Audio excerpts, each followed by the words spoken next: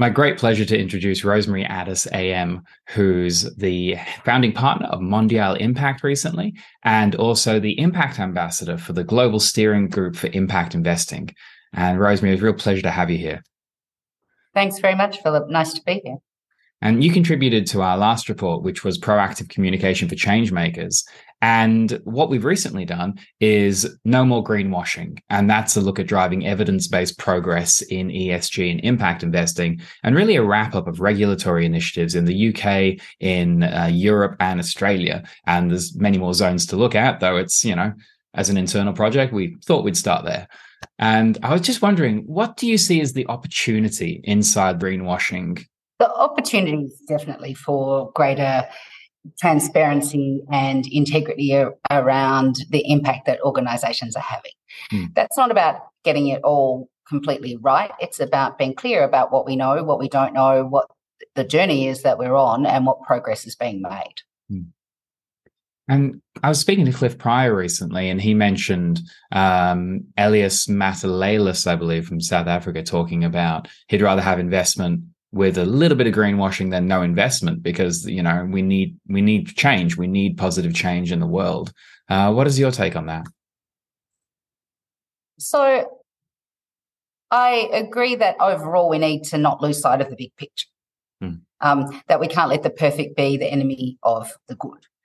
I'm not sure it's a question of do we accept some greenwashing around the edges, or do we accept that we're currently making decisions on imperfect information. That's a reality. We do that all the time, including on financial metrics.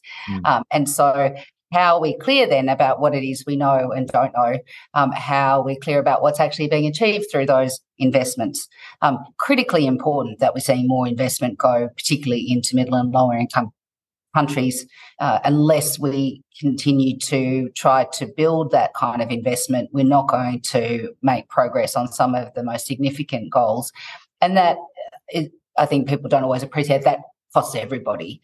When we look at issues like health infrastructure and the pandemic or climate resilience, we need to be able to bring everybody along in order for us to achieve our goals and to ensure that we can maintain quality of life for everyone in the world. So directing capital into those markets is really important. And at the moment, what we're seeing as the fiscal conditions tighten and there's volatility in markets is the investment's going in the wrong direction. So definitely agree with Elias that we need to be bringing more investment into those markets.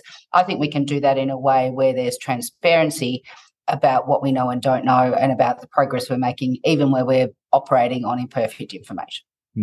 And you've been working in this field for decades now, I believe. I have been working in this field for decades, and yet I'm still only 27. Yeah, definitely. And the transition to, I almost feel like we're at this moment of getting close to a synthesis of methodologies, like more of a baseline where people can go, okay, that's the way forwards. I think I was speaking with Kristen Siegel where she mentioned there are hundreds of measurement metrics out there. Do you feel we are getting to more of a gestalt in the ability for people to measure impact? There's been a step change in the last 5 to 10 years for sure, and we're now seeing regulatory measures come into play as well, so that we've got both the opportunity for people to engage more with the frameworks that have been developed, and we're starting to see government regulation create some push factors in terms of people looking at how they're reporting, the data they're collecting, what they're able to disclose about their performance. Where I think we've still got more work to do is socialising and helping people to adopt some of the work that's been done.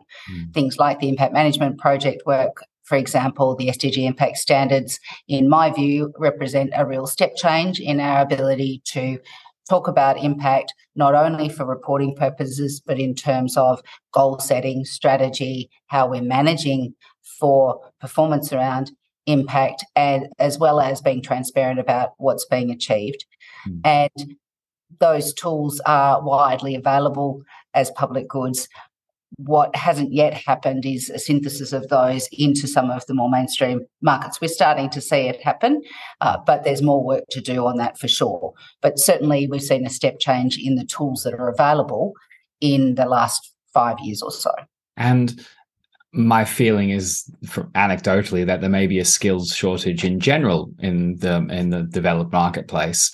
From a skills related to impact measurement perspective, what's a simple way for firms or funds to get started in saying, okay, they know they need to do this, though what do? Do you go find an impact measurement intern and skill them up, or do you go and find where are these highly skilled people? Like, how do we actually internalize this as a process inside organizations? So there are people who've been doing this for a long time, and certainly that group is highly networked and specialised. There are now, I would say, a broader group who've been coming along behind, who've been already filling those internships, working with groups like Tideline in the US, or at some of the universities, or with the Global Impact Investment Network, or indeed the Global Steering Group, and with individual impact firms and organisations like B Corps who have been building those skills. There's also a group that has come through a more ESG practice in the financial markets, and we're starting to see some cross-pollination. The easiest and most accessible thing that people can do is to start to educate themselves. And one place to start, which has been facilitated by the United Nations Development Programme, is a free course that is offered by Duke University, available on the Coursera platform, that gives an introduction to the fundamentals of impact measurement and management for the SDGs. So if people search Duke Impact Measurement and Management for the SDGs, you'll bring up the course. It's freely available. It's 9 hours. You can knock it over in a weekend or even less. And there's a lot of useful tools available there. We're also seeing the emergence of specialists. And so as people are skilling up their teams internally, we're seeing more specialists into the market, some of whom have been pioneers in their own right. I'm pleased to see, for example, Tideline growing not only in the US, but also starting to have an impact on advising organisations here in Australia. Bridges Insights has been a hallmark of the Bridges Fund Management team. And of course, we now have Bridges Australia, and Sabina Curatolo is the partner for Bridges Insight here. So there are specialist intermediaries who people can look to as well to help them on that journey. I'd also encourage organisations to look at all levels. Of course, growing talent is important. Having somebody whose job it is to drive this within the organisation is important.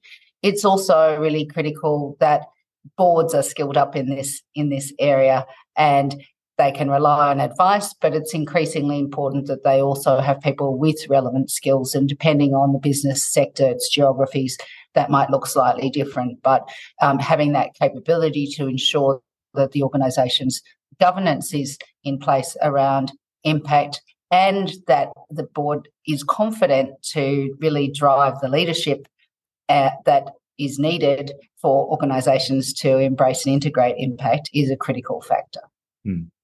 And where boards are essentially the managers of risk, they're the ones who steer the ship and make sure you don't hit any risk icebergs, for want of a better analogy. Can you paint the picture for me of what a risk in measurement or ESG or impact looks like? Like, where will it touch an organization? What should directors be considering? It's one thing to call it a risk, but what is that? How am I going to know this is a risk? What should I be looking for? Well, it's an interesting perspective, because there are a few areas where, particularly through Mondial Impact, we see, where we work with, with boards of organisations around the world, we see boards getting stuck in certain areas. So there are risks, and to answer your question, some of the risks that boards should be looking at is, are we aware of our sustainability context to make good decisions about what's material to the business? Are we able to articulate where environmental and social risks are really important for our business? Have we set goals around those? Do we understand the dynamics that affect them? So what we see, though, is that the boards that get preoccupied with the risk dimension also miss opportunities. That in itself can create some paralysis around knowing where to act or being confident about where to act. It can create an environment where people are being more reactive to the regulations or the perceived risks, and they are proactive about saying what would good look like, what would it look like for us to be able to manage this risk well and to move forward in ways that we're also using impact as an identifier of different types of opportunities to differentiate ourselves in the market. And so we really encourage boards to be looking at both the risk and opportunity set and to be proactive as well as being responsive to the regulatory and risk environment.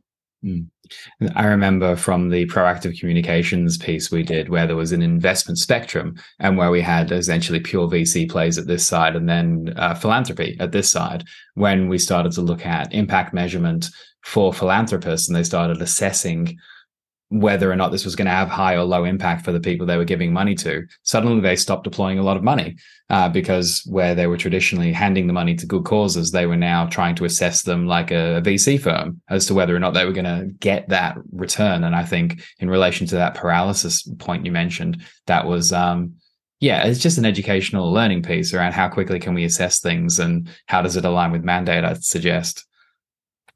That's part of it. We see also some boards are getting a lot of information, particularly around climate, sometimes more than is useful to them to actually try to make decisions. So working through a process of understanding what is really important for our business, how do we understand these dynamics in terms of the impact they might have, and to try to guide the organisation through a process where you're feeling more confident to navigate that.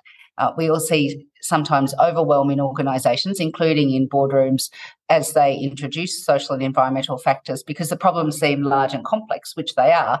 But when you're faced with that, it can seem a bit overwhelming. And so for organisations to then start to unpack, well, what's our role in that? How does it really affect our business? Can be a very helpful process.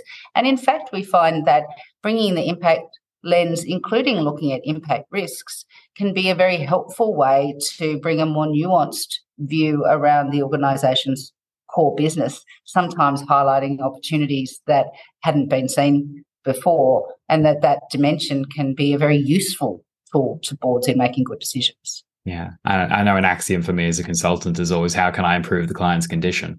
And that may not be the whole long-term transition to a future vision. It can simply be right now, how do we do something that's going to move us forwards? And you may have already explained this in pieces, though you set up Mondial Impact last year as the founding partner or co-founding partner, I believe. What is Mondial? Please tell us more. So Mondial Impact is a partnership of practitioners. There are 6 founding partners based all around the globe, and we also have a highly experienced executive officer, Serafina, based in Adelaide.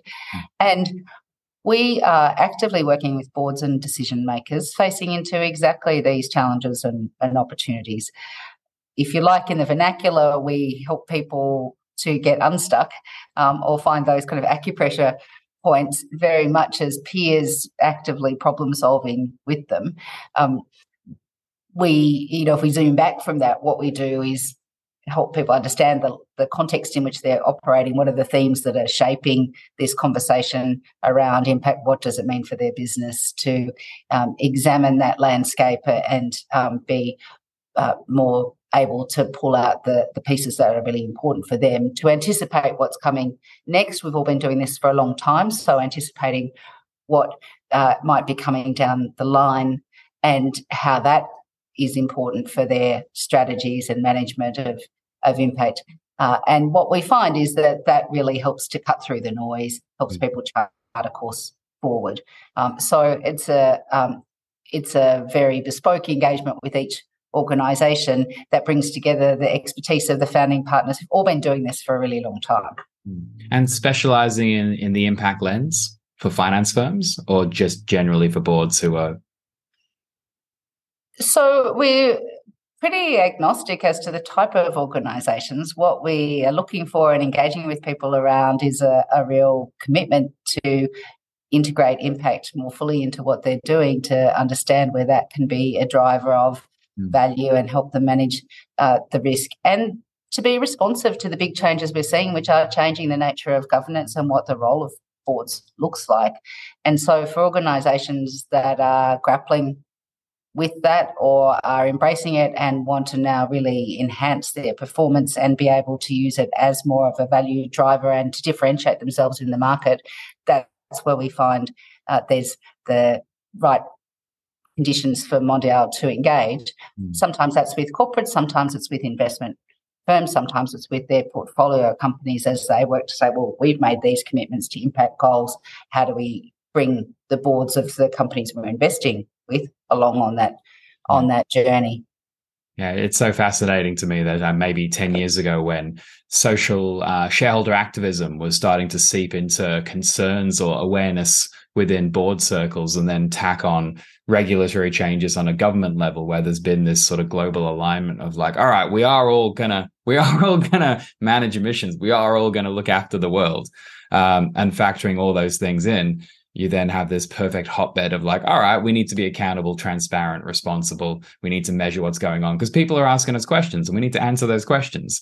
And yeah, it might be a bit more work, but then we're doing the work anyway. So why not do work that matters? The shift we're seeing is from selective attention to social and environmental matters, and sometimes where that's been a positive add-on through things like corporate social responsibility, to a more holistic view around the impact that those issues might be having for the business, the potential opportunities, but also the impact the business is having on the world, or that the investments are having on the world. And increasingly, as we understand the nature of the challenges that we're facing, particularly through climate change, but also in the way that that intersects with a range of other social and cultural issues, that's an imperative for all of us. And the choices we make in the next 7 to 10 years will define what the future looks like, and there'll be some things we can't turn the dial back on if we don't make those choices in the coming years. And so that is something that we need to encourage as many people and organisations to be part of, making the positive, proactive choices as we can. What are you excited about at the moment? I'm excited about aspects of the change that is underway. While there's a lot of challenge around us, that there's a lot that's confronting about the circumstances in which we find ourselves, I'm excited that it's a real point in history that rarely are the circumstances laid quite so bare that we can reinvent and transform the future. And I'm excited to see more people engaging with that conversation, with that possibility, with finding solutions for the problems that need it most, and trying to direct investment and activity to be creating the future that we want for ourselves and for our kids. Yeah, wonderful. It's always a pleasure. And thank you so much for your support and your contribution to the white paper. And yeah, always a pleasure. Thank you so much. Thanks for the work that you're doing, Philip. Terrific to have the contribution of these thought-provoking pieces that people can engage with, and always lovely to speak with you.